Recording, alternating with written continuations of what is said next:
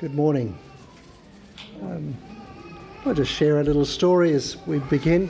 When I was a child, we had 5 children in our house, and one day my father brought home a big bag of second-hand clothes. We weren't a rich family, so that was like Christmas for me. And so we opened it out and brought all sorts of things out. Have you ever heard of jodhpurs? Jodhpurs? That's a funny baggy pants, a khaki colour, I think. And there were all sorts of strange clothes in there. But as all of it came out, nothing fitted me. Nothing at all. And at the end of it, I just burst into tears. I was only a little boy. Everyone else got clothes and I got nothing. And I just burst into tears. And then someone found a little pair of black gloves for Johnny. And I was happy just to have that little pair of black gloves. I trust this word this morning that none of us will go out weeping because there was nothing there for me. Nor that you just go out with a little pair of black gloves. In Christ, God has given us all we need to be fully, richly clothed before his presence. And I trust we'll see that in this passage. What are we seeking in this life?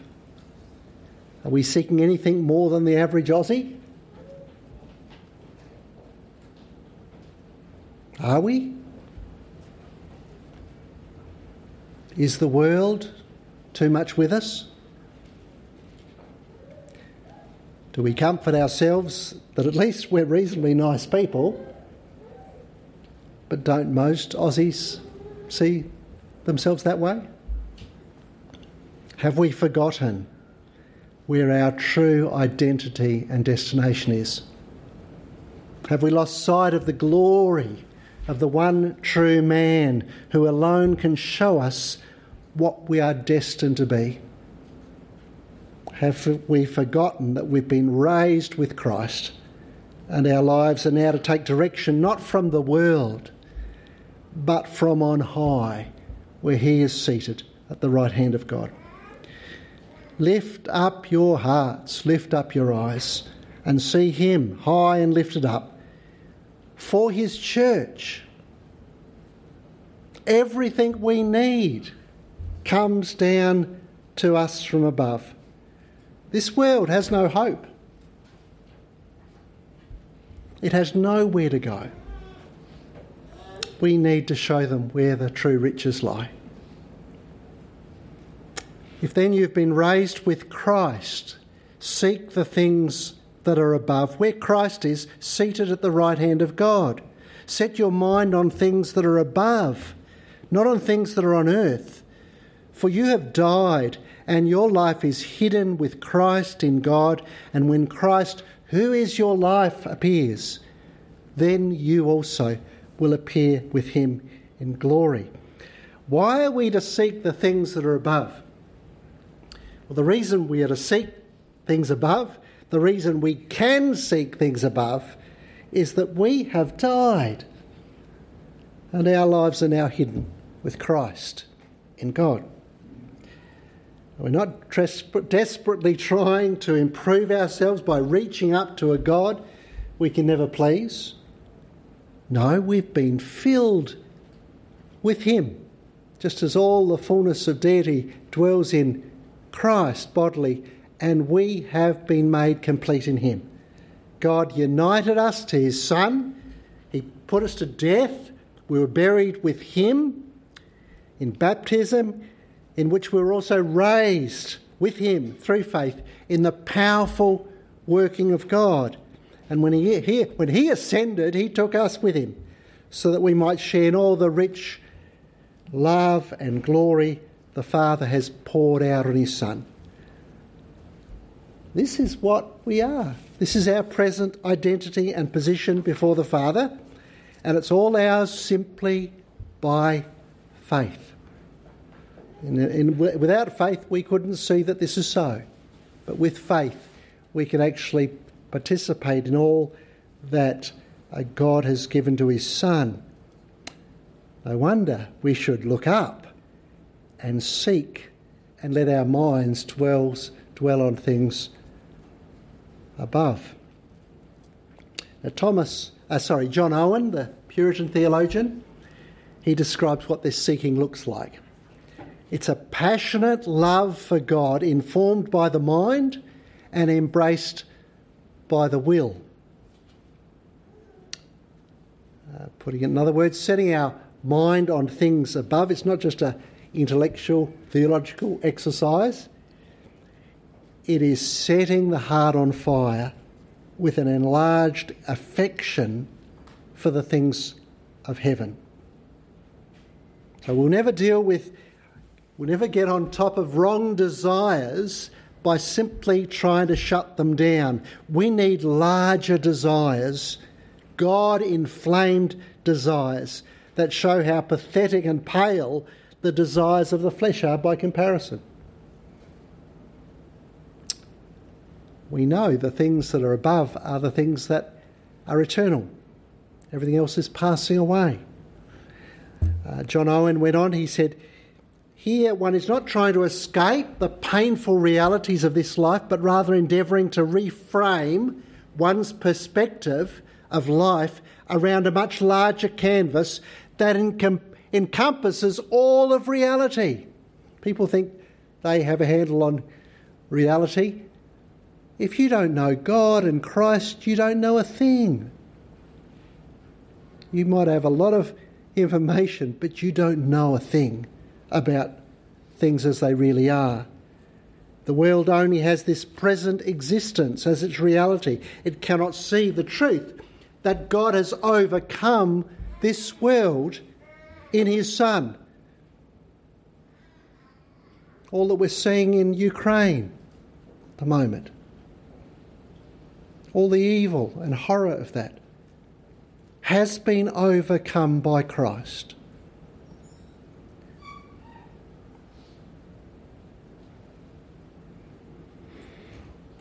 This world in its present form is passing away. Sometimes we think it's very secure and stable, but then the next crisis comes, doesn't it? And we realise how flimsy our security is here. The resurrection of Christ opens our eyes to a whole new creation where sin and death and judgment no longer press in against us. And the things above are not merely pie in the sky when you die. They are present, powerful realities that we live in by faith, and they bolster our lives in the midst of all the turmoil and trouble of this life. And Owen shows how practical this is. He writes, to respond to the distorting nature of sin, you must set your affections on the beauty and glory of God, the loveliness of Christ, and the wonder of the gospel.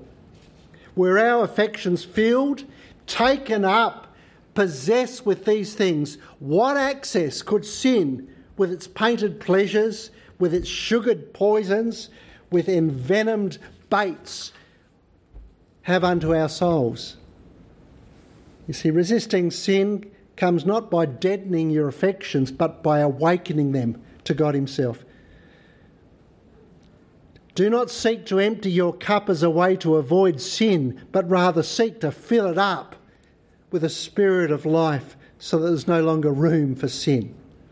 You see, the Colossian believers were being tempted to look beyond Christ to find power to change their lives. They were trying to empty their lives of wrong desire by all kinds of religious programs, but all they were doing was tinkering around the edges, like moving deck chairs on the Titanic, as we say.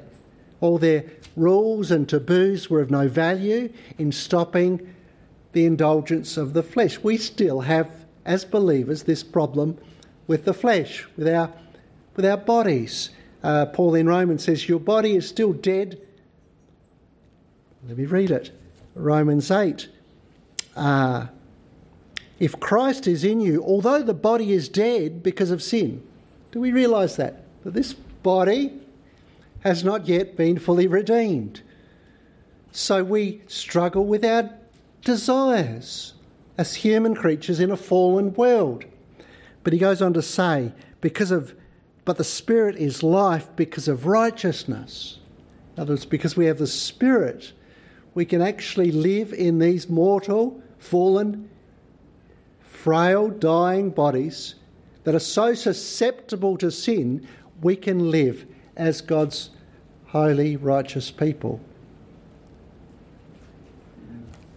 Right to the day we go home, we'll be battling with this body of sin. It's not that the flesh inherently is evil. Everything God creates is good. But sin has taken up residence here, and we have to live in the battle of that. And every one of us knows it, because we all have desires, and those desires, they tempt us to keep on going when we should say, that's enough. It might be just eating food. And we have a struggle. But God tells us that in Christ we have all that we need to deal with it.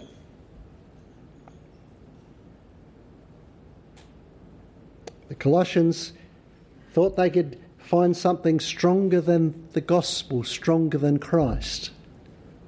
And that's what they were being deceived by. But it's a bit like trying to hold balloons down. You could hold one balloon down in a swimming pool, give you two, you might be able to, three, a bit harder, half a dozen, no way. You might be able to handle one wrong desire, two, but it'll pop up somewhere else. You know, when I was working at the mission, fellas would be so proud that they'd stayed off the alcohol for a week. But much of their behaviour was like a dry drunk. They were irritable. They were easily angered. But they weren't drinking, you know. And we could be so proud that we've conquered this habit, but discover that there's other things happening in us that we're blind to. Whatever the world comes up with to solve the human condition can never stop the cravings of human nature. We cannot save ourselves. Only Christ went to the depths that were needed to overcome our flesh. And it's not futile to set your minds on things above. It's not escapism. It is the most practical and effective way to fill and free your heart, to leave no room for wrong desires. And no wonder the devil tries to stop us looking above and redirect us and distract us elsewhere. He wants to blind us to the power that we've been given to slay the dragons of sin that seek to hold us captive. So what are the things above? Well, he says Christ is. That's where Christ is. But that's also where we are, because he is our true life. We died, we were raised in him, we're hidden with Christ. What we are is not yet revealed. It'll be revealed when he is revealed. Remember, Jesus prayed that the Father, the glory you've given me. He says to him, the glory you've given me, I have given to them. He has given us the glory that the Father gave him. We have that glory now. And one day it shall be fully revealed. The whole creation is on tiptoe, longing to see the glory of the children of God. And that's our dynamic hope. Without that, we would be hopeless. We'd be without hope. We'd be discouraged, not just by the sin of the world, and that brings our hearts down, but then we'd be overwhelmed by our own sin. But this hope that we will appear with him in glory, this is God's promise to all who've been united to his Son. So if we've been raised with Christ, we can set our minds on things above. We've been, the mind set on the flesh is death. But the mind set on the things of the Spirit is life and peace. And we have been freed to set our minds on those things.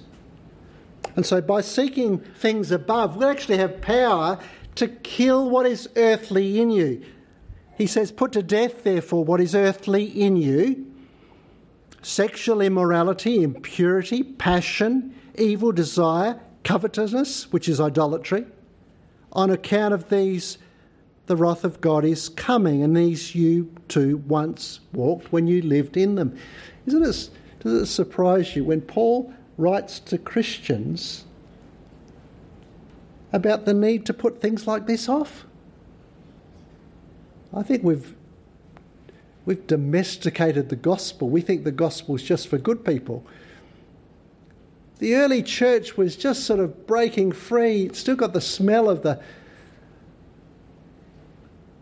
fire. It's like you pull a branch out of the fire and it's still glowing and smelling with the smoke. I lost my brand new mobile phone, slipped out of my pocket straight in the fire. My son, Matt, put his hand in and grabbed it out of the coals. I couldn't believe it was ruined. No, actually it wasn't.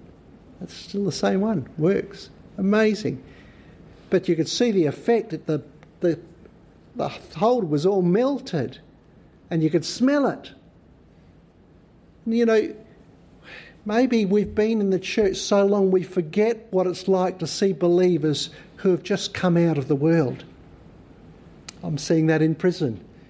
And sometimes they say wonderful things in the scriptures in ways that you sort of think, oh, I wouldn't say it that way. It's just coming freshly out and they don't know what it is to look squeaky clean yet. But they would read that and they know, yes, this is what I need to put off and put to death. The reality is actually we need to put to death some of these things too, don't we? Because we're not always as squeaky clean as we look at church, are we? There's things that creep up in our souls that we wouldn't share as freely.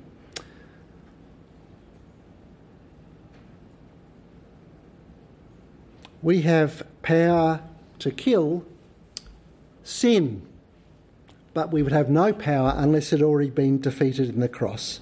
Remember, Paul said, you have died. Our death has taken place once for all.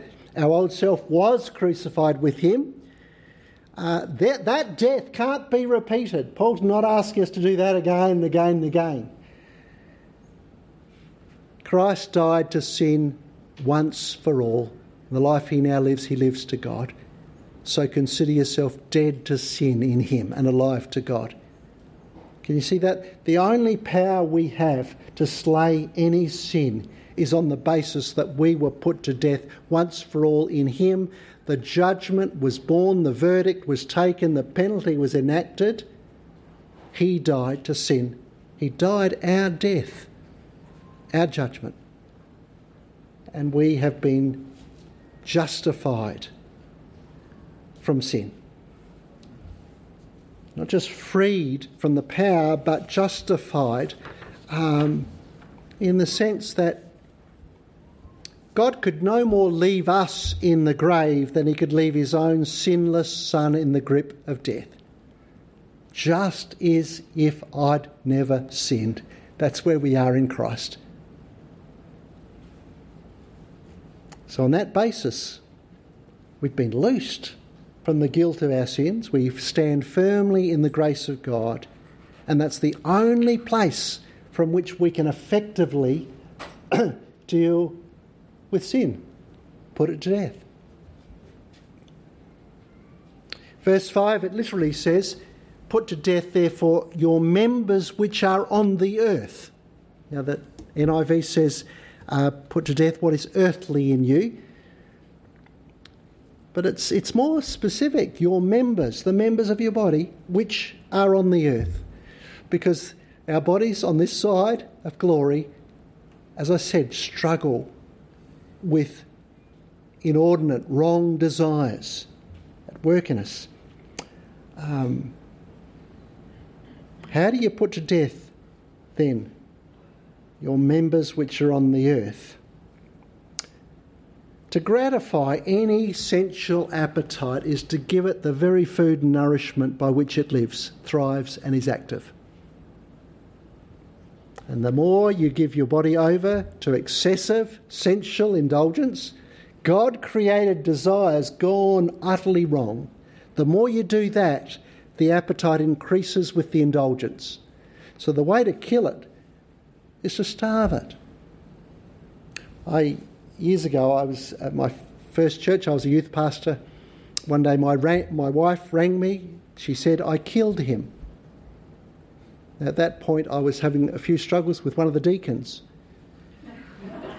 And I thought, "Margaret, what have you done?" And I said, "What have you done?" And she said, "Our budgie. I forgot to feed it instead." Now, I don't think she killed it. I think he may have died from something else. But she thought she'd killed it by not providing what it needed to live. But this is the truth. If we stop feeding our sins, they will die.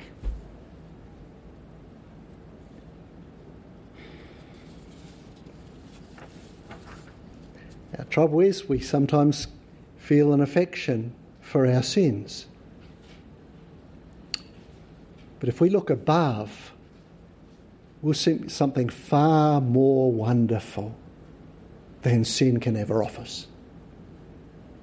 And then we see sin, we start hating sin as God hates sin. We start loving what is good and true and beautiful as God does. And we love God. And so we want to put sin to death. Well, at that point, we discover we can actually do it. We can do it. We're not enslaved. Sin shall no longer have dominion over you. We can kill off our inordinate desires. They no longer control us. We can use the gifts God gives us here without being enslaved by them. Now, can we see that all the things that are earthly in us are utterly inconsistent with the new self that we put on when we came to faith in Christ? Verse 9, seeing, he says, what does he say?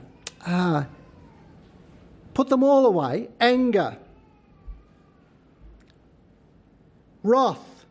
My wife, I came home, she said she's had 7 calls wanting surveys over the phone in the previous couple of hours. The next call, how did I respond?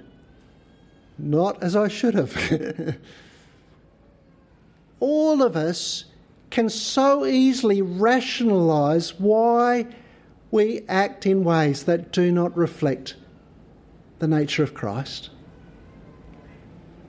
Put them all aside. Anger, wrath, malice, slander, obscene talk from your mouth. Don't lie to one another. Don't misspeak. They call it misspeaking. Seeing that you have put off the old self with its practices and put on the new self, which is being renewed in knowledge after the image of its creator. Here there's no Greek or Jew, circumcised, uncircumcised, barbarian, Scythian, slave, free, but Christ is all and in all. You see, it's abundantly clear that to put on the new self, which when we came to faith, we did. That's past tense. And when we did that, we put on Christ. So at every juncture when temptation and sin tries to trap us, we are to put on the things that belong to Christ. Christ is our new self. That means being consciously, deliberately dependent on Christ. We have no power to effectively deal with sin apart from him. It's by the Spirit of Christ that we put to death the deeds of the flesh. I was doing a Bible study at Mobilong through 1 John, and there's a verse in chapter 4 of 1 John, verse 9. And it's, you read a verse and you expect it to go one direction, but it goes another. And this is one of those verses. It says this: "In this the love of God was made manifest among us, that God sent his only Son into the world so that he might die for us." No, he did, and that's true. But it actually says so that we might live through him. God showed his love. He manifested among us, sending his Son so that we actually might live through him. There's no other way to deal with sin apart from living through him. Without him, we can do nothing. I was thinking about how this would be helpful to illustrate, and I thought of the story out of the Chronicle of Narnia, The Voyage of the Dawn Treader. C.S. Lewis introduces to us a character, a very rude, irritable, utterly selfish little mean boy. And the character's introduced with this telling line: "There was a boy called Eustace Clarence Scrubb, and he almost deserved it." And when Eustace is taken to the mystical land of Narnia, accompanied by his cousins Lucy and Edmund, he's forced to confront the powerlessness that he has to change what he has become. On Dragon Island, he discovers this great treasure owned by a dragon that's now dead, and he gloats over all of it because he thinks it's now his. And he puts on the dragon's bracelet and he falls asleep. But when he wakes, he discovered that his greed has led him to become a dragon himself. He's got a dragon skin. And over time, as the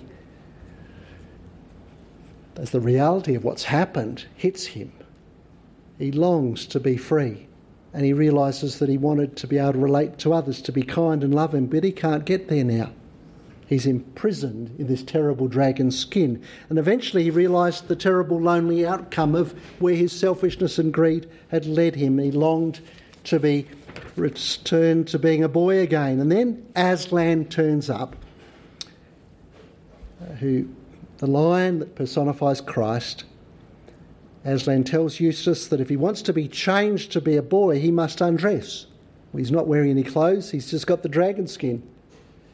And so he begins scratching himself, and the scales begin to peel away all over the place. But as he goes deeper, there's more scales, more dragon skin. Layer after layer, no change. He still has the appearance of a dragon. And finally Aslan says, "You'll have to let me undress you." And he looks at Aslan's claws, but he says, "Yes, okay." And Eustace tells us how painful the process is. He begins pulling the skin off. "It hurt worse than anything I've felt. The only thing that made me able to bear it was just the pleasure of feeling the stuff peel off." Slowly but surely the dragon hide began falling away, layer after layer, painfully peeled away. And after removing the skin, Aslan tosses Eustace into the water, and Eustace realises he's a boy again, and he exits the pool, and Aslan dresses him in new clothes. Powerful story, isn't it? We can't change ourselves no matter how hard we try. Sin is not just sitting on the surface of our lives. It goes much deeper than we've ever realised. It clings to us as the dragon skin did to Eustace. Only Christ can remove that old self. And whilst it caused us pain to let him do so, it caused him far more. So Paul is saying that we're no longer that dragon that we once were. We have been made new. Every sin that we need to put to death is nothing compared to the deep operation that took place on us in Christ on that cross. So we're still weak in ourselves. And the only power we have to slay sin is because what Christ did to us, to restore us.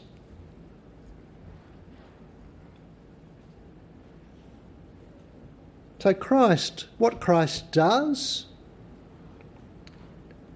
to free us, to make us new, is a total work. I was sharing with an Aboriginal couple who have had a long journey in faith, and they said tribalism is what is causing so much pain, even within the Aboriginal community. Paul said, there's neither Greek nor Jew, circumcised, uncertain, no slave, free. Christ is all and in all. How much suffering, hatred and pain is caused by tribalism? Tribalism is defined as the behaviour and attitudes that stem from strong loyalty to one's own tribe or social group. That stirs up all kinds of sin and wrong desire. Nationalism is a form of tribalism. And we're seeing the destruction that brings. We think our way of life, our values, religious or political, are so much better than yours, and we will kill and maim and destroy in order to protect and impose our way of life, and where necessary suppress those considered inferior in order to maintain our power. So tribalism shatters the truth that all humanity is made in the image of God. But what sin defaces, grace restores. Racism of any form should have no place now. Someone said racism is the last sin to go because it's the most hidden in our hearts. I tell you, anything like this, if we let it sit there, it will rot. Any relationship we claim to have with God. But that's what Christ took to the cross. It has no place in us. If our life is Christ and Christ is all and in all, then whoever is in Christ is my brother, my sister, no matter how different they are from me. And everyone else, whoever they are, is potentially my brother or sister, because they too could one day receive Christ.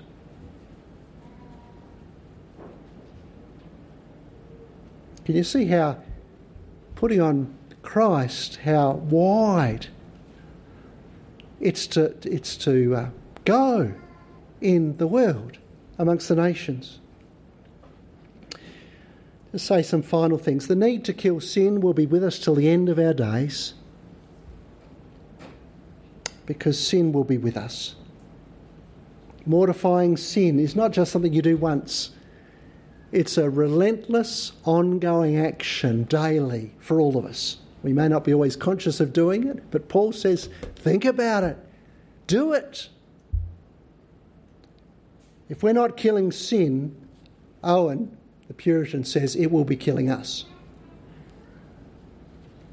And we're not just to put off all these bad things, we're to put on, as God's chosen, holy and beloved people, compassionate hearts, kindness, humility, meekness and patience, bearing with one another, and if one has a complaint against another, forgiving each other. And how many times? 7 times 70. Don't stop counting. As the Lord has forgiven you, so you also must forgive. And above all these things, put on love, which binds everything together in perfect harmony. You know, you could put off a lot of things, but not put on these things. I think that would look very much like a Pharisee, wouldn't it?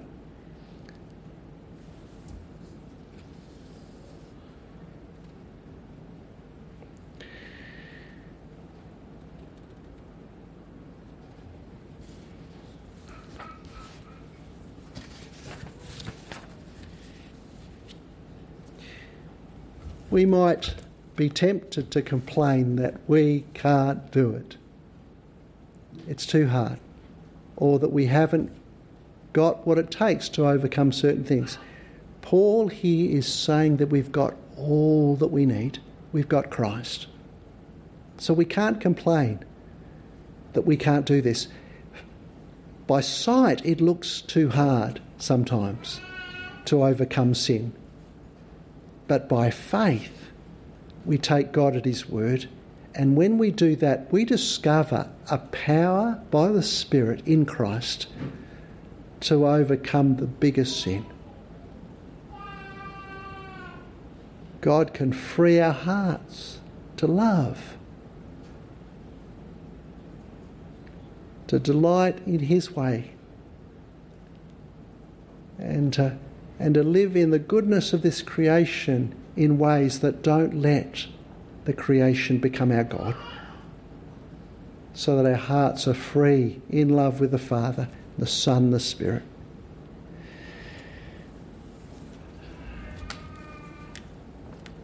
Let's pray.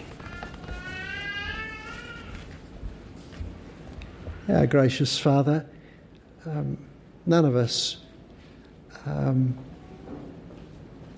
could claim that such a word that we've heard this morning from Colossians does not speak to where we are. And so we pray, Father, that your Holy Spirit would make the things above so real and so attractive to us. All that Christ is in a world of darkness, that we will gladly slay the dragons of sin, and that we'll do so knowing how wonderfully new you've made us, such that you call us your beloved and holy people.